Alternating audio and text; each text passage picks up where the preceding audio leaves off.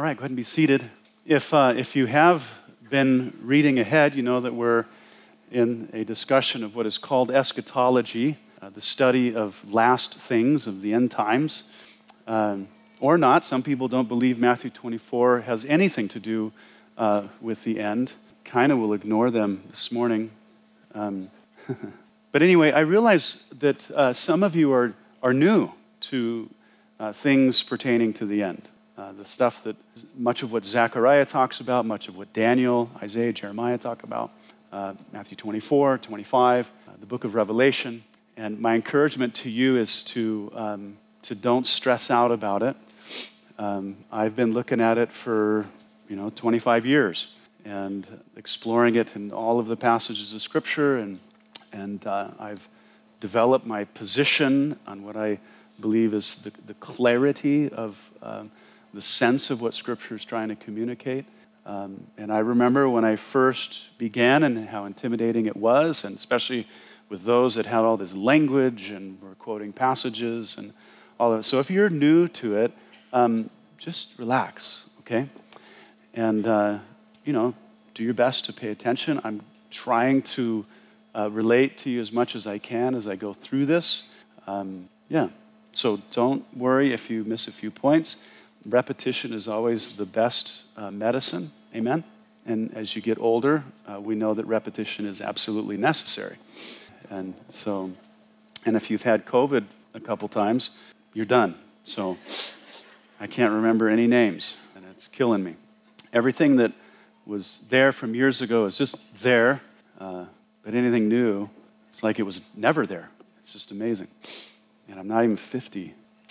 So also, there are others of you that are very familiar with eschatology, and you've studied it over the years, and you've come to your own position on some of this. And there's a lot of positions. And so I just pray that you would also listen carefully, and I would love to chat with you about our differences. I imagine that those that I'll have the greatest differences are those that we have the same conclusions, but we have different methods of getting there. And I've said it before, I'm not a dispensationalist. I know that I'm throwing terms out there, and you're like, well, thanks for that. I'll have to Google that. Don't Google it right now, Rachel, okay? It's embarrassing, I know. But I agree with a lot of conclusions of dispensationalism, but I'm not a dispensationalist. Probably the greatest dispensationalist that's ever lived convinced me that I wasn't. He helped get me out of that camp. It irritates a lot of Calvary Chapel pastors, but we still conclude the same way in many ways. So people are texting me. It's bothering me. It was probably Rachel. Was it you? And so you may be the least gracious with me, but we're not going to have any contention here. Amen? Okay, so let's have fun exploring it together. Let's talk about our differences. I always want my position to be strengthened, and if my position can't stand under scrutiny, then I want to adjust or abandon. Safe enough? All right.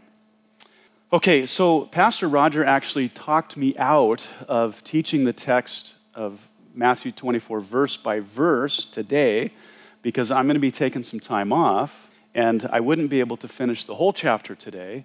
And then by the time I got back, I just have to review for a whole Sunday to get everybody, back on point. And so that's not what I'm going to do. Today, we're going to be looking at the outline of the chapter, and then through that, hopefully establish a justifiable way to interpret what Jesus taught.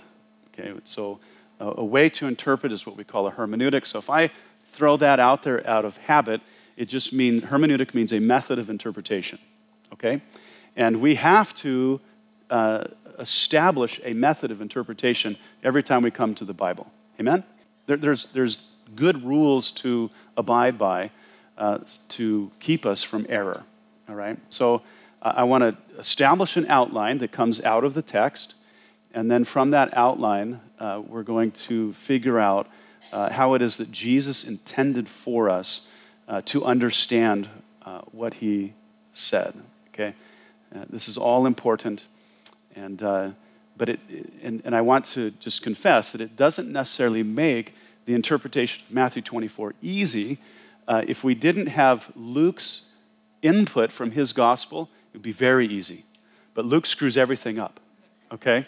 And so I'm not going to get into Luke today, but when we go through it verse by verse in a few weeks, I will bring Luke into it, address the challenges, and hopefully figure out what in the world is going on with his input. As he is speaking to Gentiles, and Matthew is clearly speaking to the Jews. Yeah, and so that'll be fun.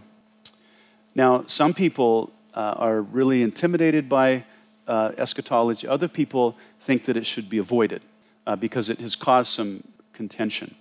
Well, actually, every piece of theology has caused contention throughout church history because people are wrestling with it. We should wrestle with it because it's been delivered to us by Jesus. They say that some 40% of the Bible is prophecy, and a quarter of that is eschatology. It pertains to the very end of world history. Scripture says that we should study it. It was given to us. So let's wrestle with it. But as we do it, let's wrestle with it well and maturely. Okay? And whatever we do, we want to be textual. We want to be biblical as we look at it.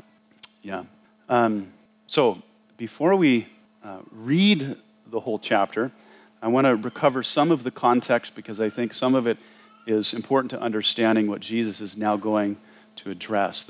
In the context prior to this, we know that Jesus, he finished up all of his discussions with the religious leaders of Israel. He stumped them. He just finished it, so there's no more discussion. Nobody wants to challenge him anymore. And then he went into chapter 23 with all of these woes to the religious leaders of Israel, condemning them for their hypocrisy, their evil, their legalism, and all of that stuff.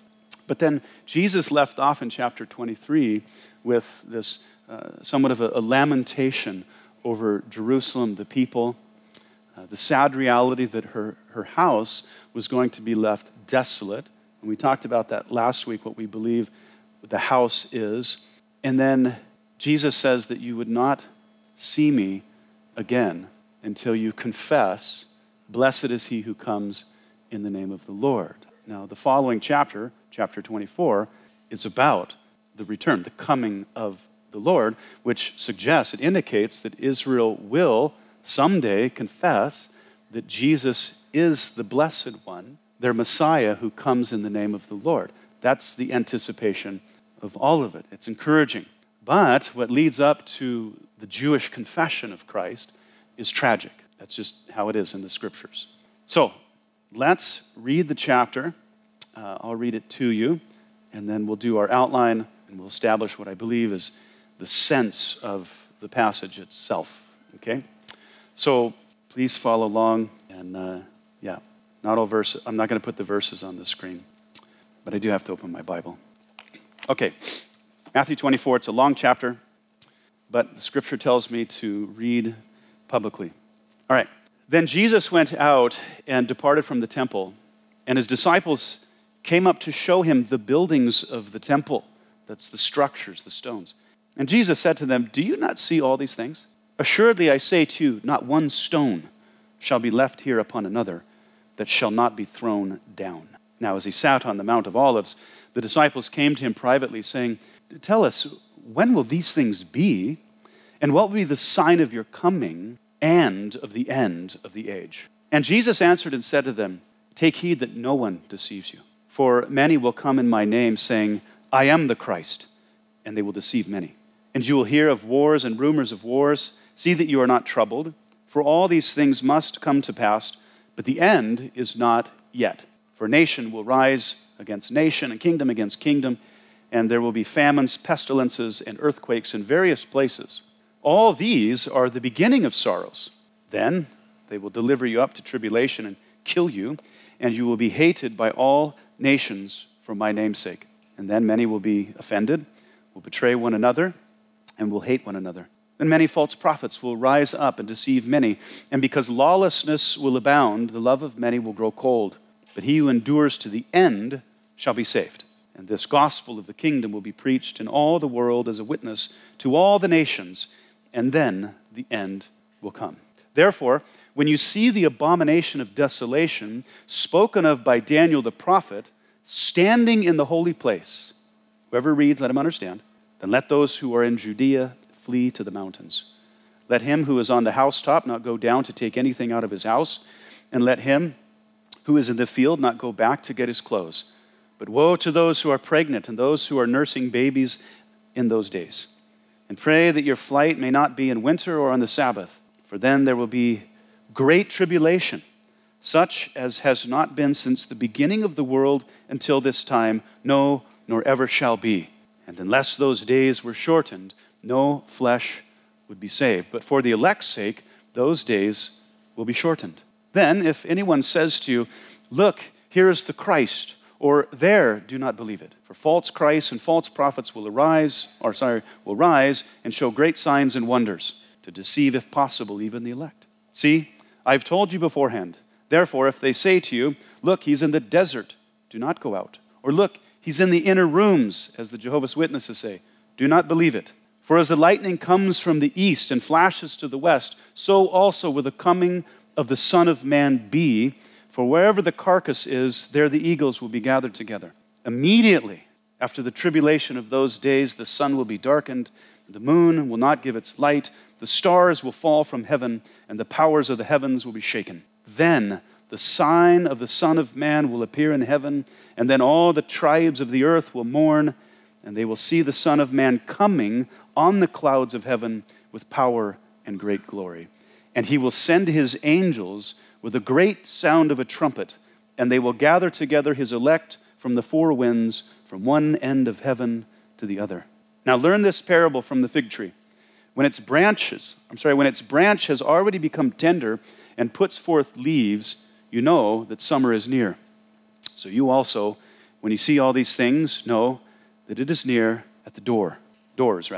Assuredly I say to you, this generation will by no means pass away till all these things take place. Heaven and earth will pass away, but my words will by no means pass away. But of that day and hour no one knows, not even the angels of heaven, but my Father only. But as the days of Noah were, so also will the coming of the Son of Man be.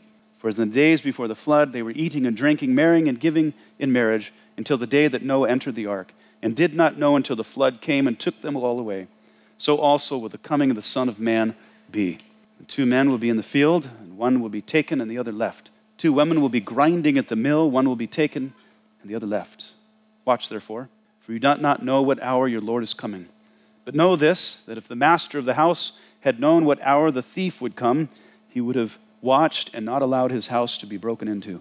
Therefore you also be ready, for the Son of Man is coming at an hour you do not expect. Who then is a faithful and wise servant, whom his master made ruler over his household, to give him food in due season? He says, blessed is that servant who his master, when he comes, will find so doing. Surely I say to you that he will make him ruler over all his goods. But if that evil servant says in his heart, my master is delaying his coming, and begins to beat his fellow servants and to eat and drink with the drunkards, the master of that servant will come on a day when he is not looking for him, and at an hour that he is not aware of, and will cut him in two and appoint him his portion with the hypocrites. There shall be weeping and gnashing of teeth. That's not a lot of information. It goes into chapter 25, so it's actually one of the largest sermons that Jesus ever preached. And so I think that because he spent so much time on it, we should probably give it some of our attention. Amen? Okay, so I'm going to be going back over that, not verse by verse, but some essential verses to establish the outline and try to figure out how Jesus wants us to interpret all of this. So I'm not going to have all the verses on the screen, so you will have to just pay attention, okay? Because if I start putting verses up there, I'm just going to want to teach them all, and it'll be bad. So let's gather what's going on here. So it says that Jesus went out and departed from the temple, and his disciples came to show him the buildings of the temple. And Jesus said to them, do you not see all these things? Assuredly I say to you, not one stone shall be left here upon another that shall not be thrown down. Now, some of the stones that were used to build the temple, okay, they were colossal in size. And they gave the observer really a sense of awe. And today, like many other ancient wonders of the world, engineers and people were like, how in the world did they cut these stones and place these stones, right? There's a lot of places like that in the world, okay? So the boys, of course, they were impressed. They make note of it to Jesus, but Jesus looked past the current wonder of the temple to inform them that all of these massive stones would be removed.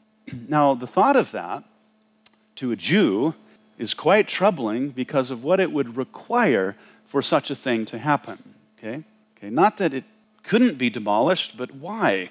Now, of course, an earthquake could probably, shake it to pieces. There could be potentially a complete renovation. But the disciples got the sense that Jesus wasn't talking about any of those things. They're picking up what he's putting down. Jesus is talking about the result of war. War.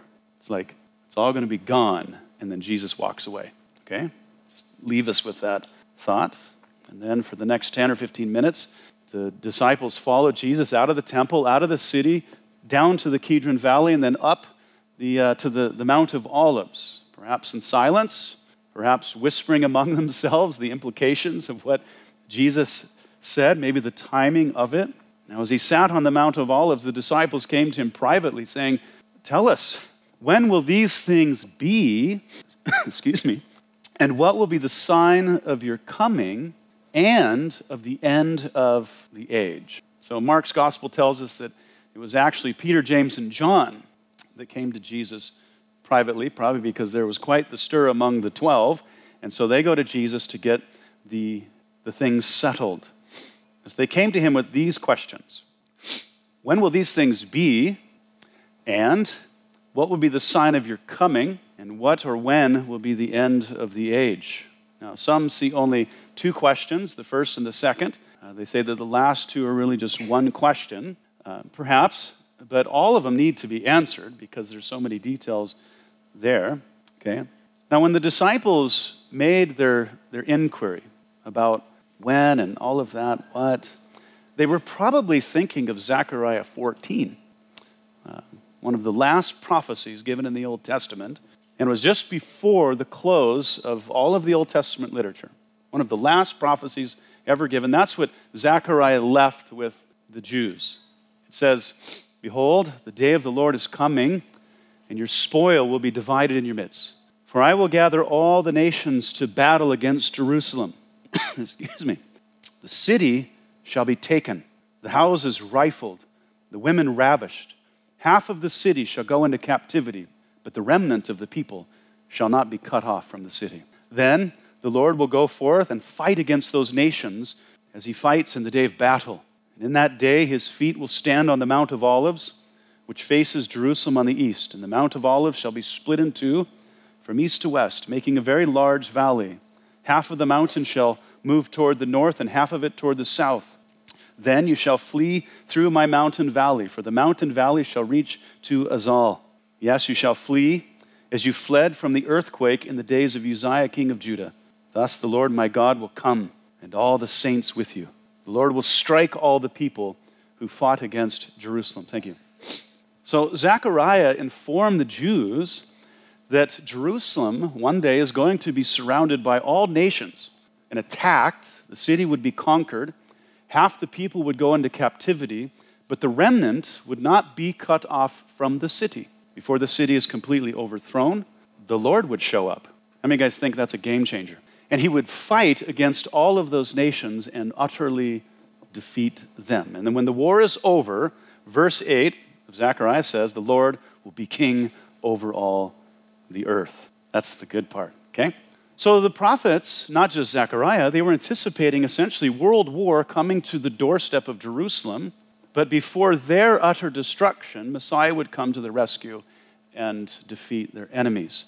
Now, if you have been with us on Thursday nights, we discussed that in Isaiah 63. Okay. Now, in this question, the disciples, they're cocked already. The gun is cocked. They have presuppositions. They have ideas. They've come with a loaded question. They're expecting Jesus, as they've been saying throughout the narrative, that he's going to come in his kingdom. He's going to wield military might over the Roman Empire. in their generation, expecting Jesus to initiate what we call the Messianic age. So by crushing the Romans, he would bring to an end the current age, and then he would usher in the Messianic age, the kingdom. Okay? The sign of his coming, as they asked about, a sign means something big, something amazing, a grand miracle of some kind, and they wanted to know what it was so that they could look for it, they could prepare for it. Now, as the end of the major section is, he comes in the clouds, all of his saints with him. That's a sign, isn't it? Yeah. So Jesus actually begins to answer their questions in verse 4, and his answer comes essentially in 4 parts. Okay? The beginning of sorrows, verse 4 through 8, the great tribulation, verse 9 through 28, the second coming of Christ, verse 29 through 31, and then there's illustrations, instructions concerning all of this in verse 32 through 51. That's a basic outline, a general outline. So now what I want to do is consider some of the passages within these that provide or help us consider when it will be a timestamp, when things might take place, which I believe leads to a proper way to interpret the whole chapter. Now, I have I'm not delusional. I know that I'm not going to give you everything perfect in this chapter. Is that fair to say up front? Okay. All right. The first verse to consider is verse 8, which is Jesus' description of what he said was coming in verse 4 through 7. He said, all that I've just said is the beginning of sorrows. Sorrows is literally birth pangs. Now, Paul, he picks up on this same discussion, same context, and he describes it the same way, but he is, I think, a little bit clear. He says, as labor pains come upon a pregnant woman. 1 Thessalonians 5:3. Okay, so Jesus said a time of deception is coming in this beginning of sorrows. He says people will come and they'll claim to be the Christ. That's part of the beginning of sorrows. Well, you know what is interesting historically is that was happening before Jesus came. To them, it was Messiah, right? Messiah and Christ are the same thing. Messiah, Mashiach is Hebrew, and Christ, or Christos, is Greek. But before Jesus came, Messiahs had proclaimed themselves. And then it also happened after. It's interesting. He also considered the beginning of sorrows would include the rumors of war themselves. Those are birth pangs. How often has that been happening? It certainly happened before Jesus came. It's happened after Jesus ascended. Okay.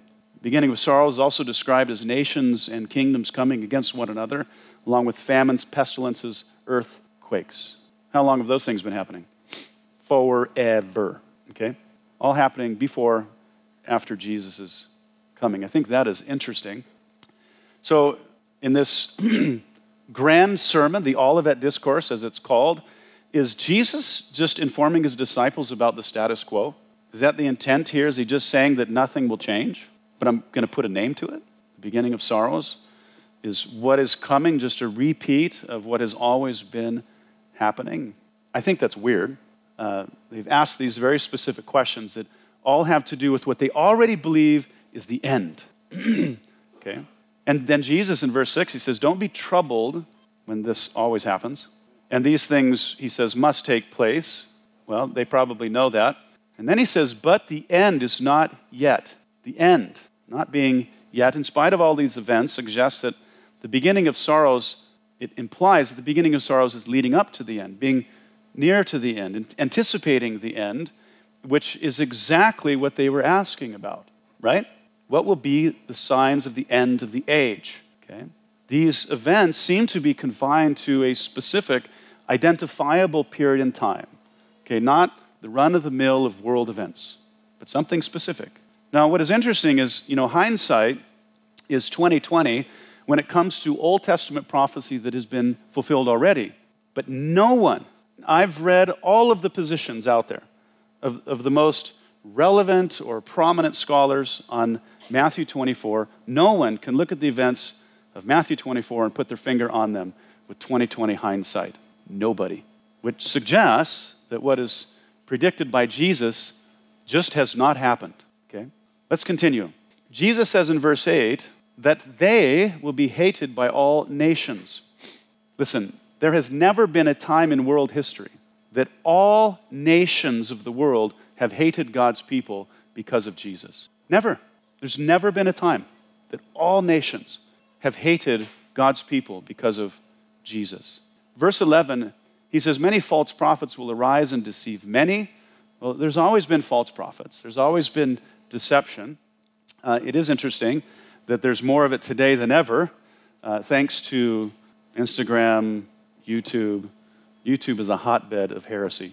Okay, I'm impressed with how many people come on that puppy and say the wildest thing. But there are more false prophets. There's more deception now than ever. Jesus says lawlessness will abound. Now this is interesting because of the gospel, because of the influence of the church throughout history, lawlessness has decreased until modern times. And now we see the lawlessness increasing again. All of the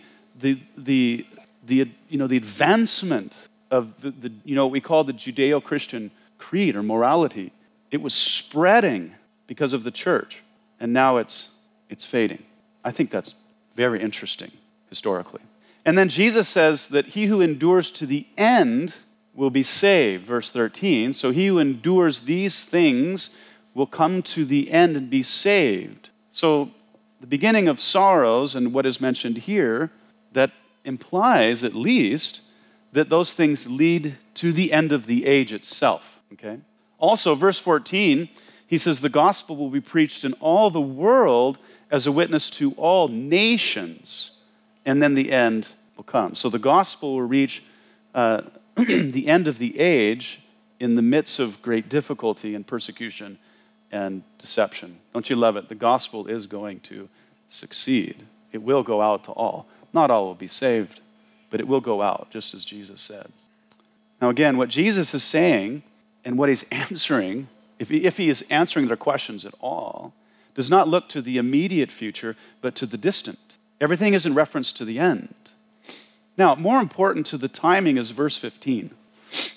This is essential to all of the interpretation of Matthew 20. Jesus says, therefore, when you see the abomination of desolation, doesn't that sound bad? Spoken of by Daniel the prophet, standing in the holy place, whoever reads, let him understand. So Daniel prophesied about what is called the abomination of desolation, or the abomination that causes desolation. He spoke of the event in Daniel 9 and Daniel chapter 12. And Jesus says that the abomination of desolation will occur in the holy place, that is, in the temple of God in Jerusalem. Now, of Daniel's prophecy about the abomination of desolation, Jesus says, let the reader understand. Okay? He's saying understanding what Daniel said is apparently indispensable to a proper interpretation of Matthew 24. So guess where we have to go in the next few weeks? We have to obey Christ, okay? We have to go there. We have to understand. He's saying that whatever Daniel has said about the abomination of desolation is going to prescribe a hermeneutic, a method of interpreting Jesus' prophecy here and the timing of it. Now, I want to scratch the surface on this because, like I said, repetition is the best medicine. The prophecy of Daniel 9 takes place within what is called the 70 weeks of Daniel. And we'll establish there that a week means 7 years, that is divided into 2 3.5-year periods. Daniel 9:27 tells us that the abomination of desolation will take place in the middle of this 7-year period, or 3.5 years into it. And then Daniel 12:11 says that following the abomination of desolation, there will be 1,290 days, which is what? 3.5 years. Now that's interesting because Jesus mentions the beginning of sorrows, he mentions the abomination of desolation, and then he's going to talk about the great tribulation. Okay? I think that is the outline of the end, prescribed by Daniel.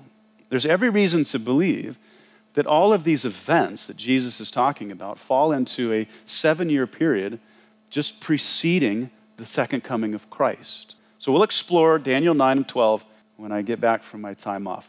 And hopefully you're going to go seek to understand yourself. Now, something that is super important to know is that Daniel prophesied about 2 different abominations that cause desolation. One of them has already been fulfilled prior to Jesus' coming, okay? And it gives us an idea of what the second one would look like, which is then reinforced by Paul in 2 Thessalonians. The one that would be fulfilled first is found in Daniel 11, okay? The first abomination that caused desolation, that is, in the temple of God in Jerusalem, was committed in 167 BC by Antiochus Epiphanes, okay? Antiochus IV. It's short for Theos Epiphanes, a name he certainly gave himself, which means God manifest, okay? After he conquered Jerusalem, he slaughtered a female pig, he offered its blood on the altar of sacrifice, and then he set up an image of Zeus upon it in the temple. You think that's problematic? Okay. He apparently took himself to be the manifestation of Zeus. This was abominable for a number of reasons.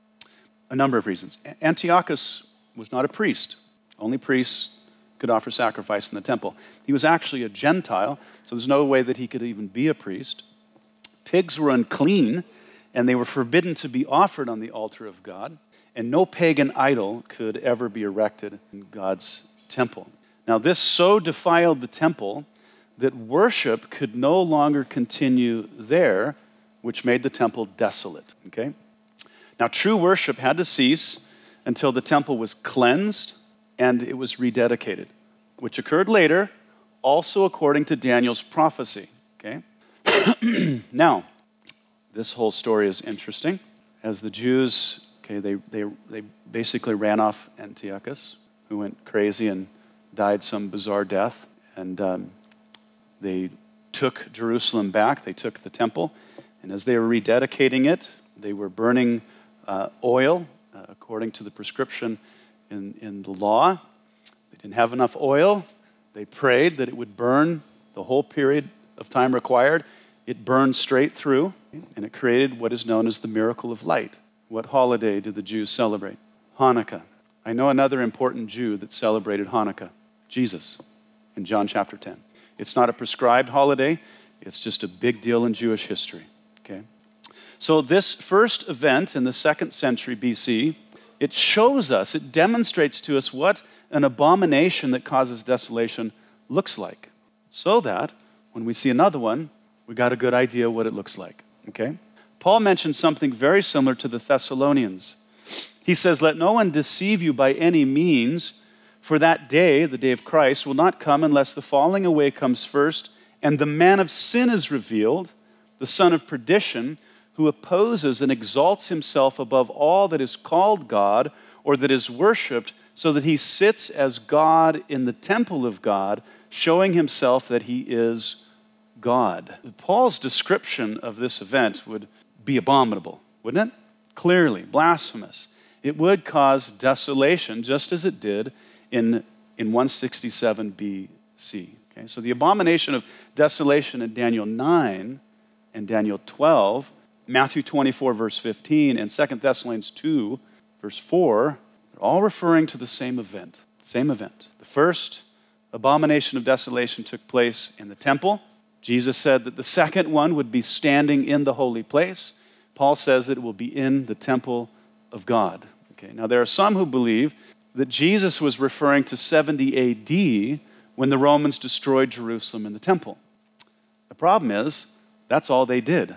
They destroyed the temple, but they didn't commit the abomination of desolation.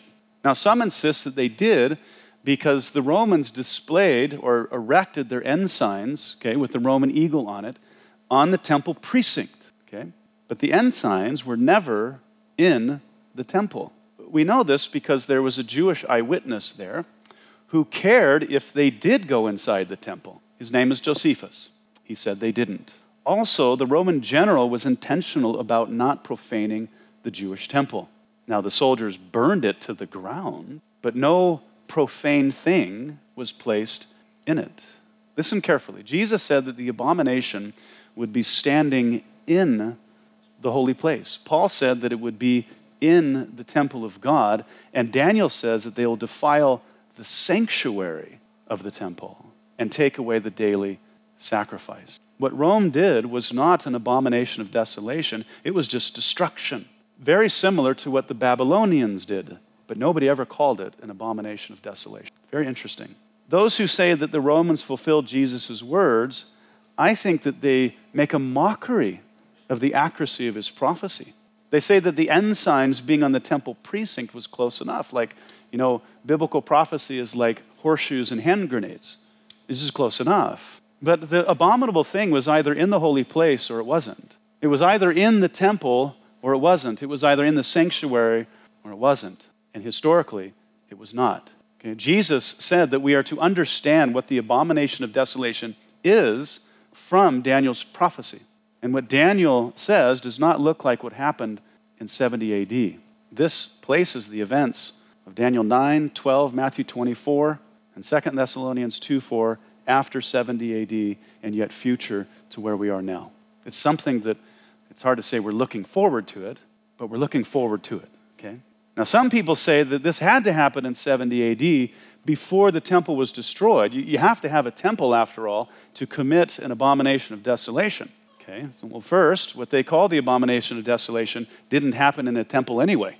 Second, I guess that settles it. I mean, currently, there is no temple in Jerusalem, so it could never happen. Well, Jesus currently isn't on planet Earth, so I guess he never will be. What kind of an argument is that? Israel has been without a temple before, and what did they do? They built another one. Prophecy predicts another temple in the future, so guess what I expect? Another temple.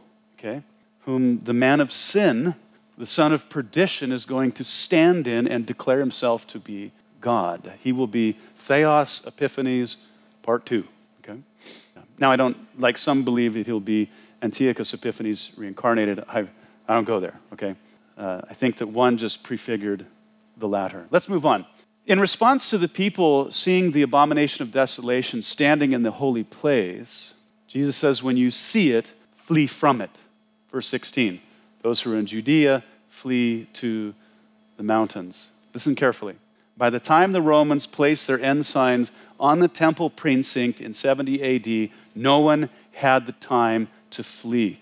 So if that's the case historically, why would Jesus give the instruction? By the time they could see it, it was too late to flee. That time had passed. Does Jesus give worthless instruction? Absolutely not. He's talking about a different event. Okay. Jesus continued in verse 21. He says, then there will be great tribulation, such as has not been since the beginning of the world until this time, no, nor ever shall be.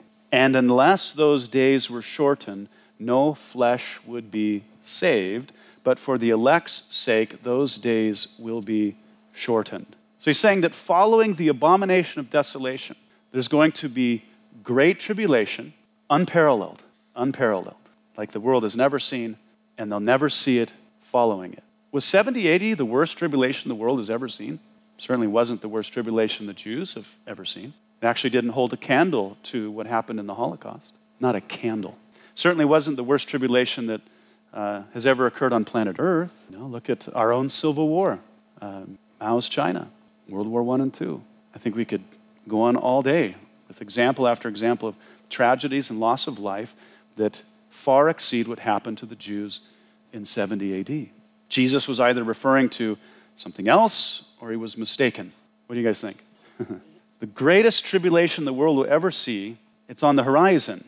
And it will be so bad that God will have to personally intervene to spare the elect, verse 20. And the way that he does that is just exactly the way Zechariah says it happens. He returns. He returns. The Great Tribulation begins 3.5 years before the second coming, and it will be the second coming that brings the greatest tribulation to an end. How do I know that? Because Jesus says it. He says, immediately after the tribulation of those days, the sun will be darkened, the moon will not give its light, the stars will fall from heaven, and the powers of the heavens will be shaken. What did the guy say? The boy said, what will be the sign of your coming?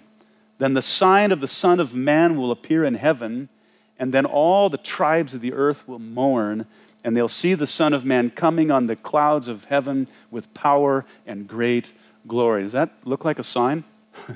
Immediately after the tribulation of those days, Jesus said, I'll be coming back, okay? And I'll put an end to it with my great power and glory. And then he'll send his angels with a great sound of a trumpet, and they'll gather together his elect from the four winds, from one end of heaven to the other. The very moment he returns, the events of Isaiah 63 and Zechariah 14 will unfold, and Jerusalem will be saved. Remember, all nations will come to the doorstep of Jerusalem, and they will take half the city, and then Jesus will come. And then finally, in verse 34, Jesus says this, "Assuredly I say to you, this generation will by no means pass away till all these things take place." There's been, no small dispute over what the world Jesus is saying there about generation. Many people thought that the generation began in 1948, May 14th, 1948, at the establishment of Israel as a nation. And so they were saying, well, Jesus is going to come back, within that generation. So they came up with, 88 reasons why Jesus is going to come back in 1988. Okay. This generation, according to the context, is the generation that will witness all these things that Jesus has predicted from the beginning of sorrows, the abomination of desolation, the great tribulation, the second coming. That's what he's saying. That generation will endure until the second coming. Now, some have said that Jesus was referring to the current generation of his day, that they would not pass away until the events of 70 AD. Well, much of that generation did pass away before 70 AD, and all of the apostles but one passed away, right? Except for John. It's interesting. I think clearly what happened in 70 AD is a different event from what Zechariah 14 is talking about. In both Zechariah 14 and 70 AD, Jerusalem is surrounded, but in 70 AD, the Jews were judged. In Zechariah 14, the Jews they're saved. Very different. Judged in 70 AD, that's already done. So we're now looking forward to Zechariah 14, which hasn't happened yet. The beginning of sorrows has not begun. The abomination of desolation spoken of by Daniel the prophet in chapter 9 and 12, Jesus in Matthew 24, Paul in 2 Thessalonians 2, has not occurred, which Daniel says happens 3.5 years after the beginning of sorrows. The great tribulation, which comes after the abomination of desolation, has not happened. And have you guys seen Christ return yet? So in conclusion, when I return, we're going to be interpreting Matthew 24 as yet future. Okay, I do have to deal with Luke. We're going to be spending a lot of time in Daniel 9 and 12, just as Jesus said we must. Okay? And then we'll also look at how Jesus' teaching here is actually an outline for the book of Revelation, chapter 6 through 20. Isn't that interesting? Same events, okay? If Matthew 24 is future, Revelation 6 through 22 must be future. Now, one more passage, and then we'll conclude. Jesus says, "But of that day and hour no one knows, not even the angels of heaven, but my Father only." So keeping with the context, this refers to the second coming, okay? Many want it to refer to the rapture, but it doesn't. It hasn't been talked about. It hasn't been implied. Nothing. It refers to the second coming of Christ. We'll deal thoroughly with what this statement is saying when we go verse by verse. But let me say for now that when it's stated to an audience of Scripture, it is always stated as if they could witness it in their lifetime. I hate that. It's always imminent to everybody in the Scriptures. Behold, the judge is standing at the door. It's about to happen. It's imminent. It's about to happen. Every audience in Scripture is left with the idea of at any moment. Now that's a good thing because it keeps us on our toes. And every day we get closer to a date that we don't know. So let me conclude real quick. When it comes to things concerning the end, that is to the study of last things, eschatology, you guys, it should excite the believer. It should. We should be looking forward to it. I don't think we should be looking forward to the struggle leading up to it, but the fulfillment of all things. As Paul says, to our full redemption, as Daniel 9 says, to the end of sin, as all the prophets said, to the residency of righteousness on planet Earth and in us, amen, to seeing God and dwelling with him for eternity. And then as Paul says, concerning this whole context, he says, comfort, encourage one another. We should all be encouraged by the study of eschatology. In fact, the book of Revelation says, he who reads and understands will receive a blessing. There's goodness in it. So all this will be unraveled. I'm looking forward to it because really I just want to see the King. Amen? All right. 9:59. Whoa. It's like I timed it. Go ahead and stand up and we'll pray.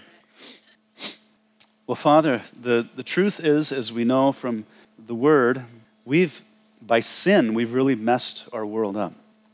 But you're going to come and fix it. But not everybody wants you to fix it.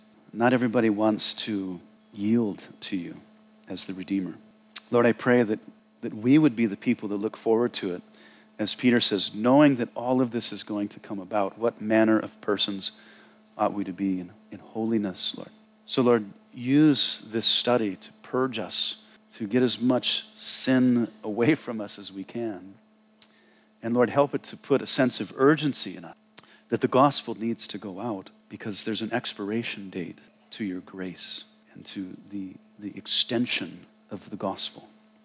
Lord, help us to be preachers of the word, to be lovers of mankind, and Lord, to walk before you in a way that is well-pleasing to you. Lord, we thank you, we love you, and in Jesus' name, amen. Okay, real quick, while I'm gone, all of the pastors of Calvary Chapel are going to be preaching, so I'm really looking forward to hearing from them. I assigned all of their sermons for them, so it's going to be a lot of fun. All right, Lord bless you guys.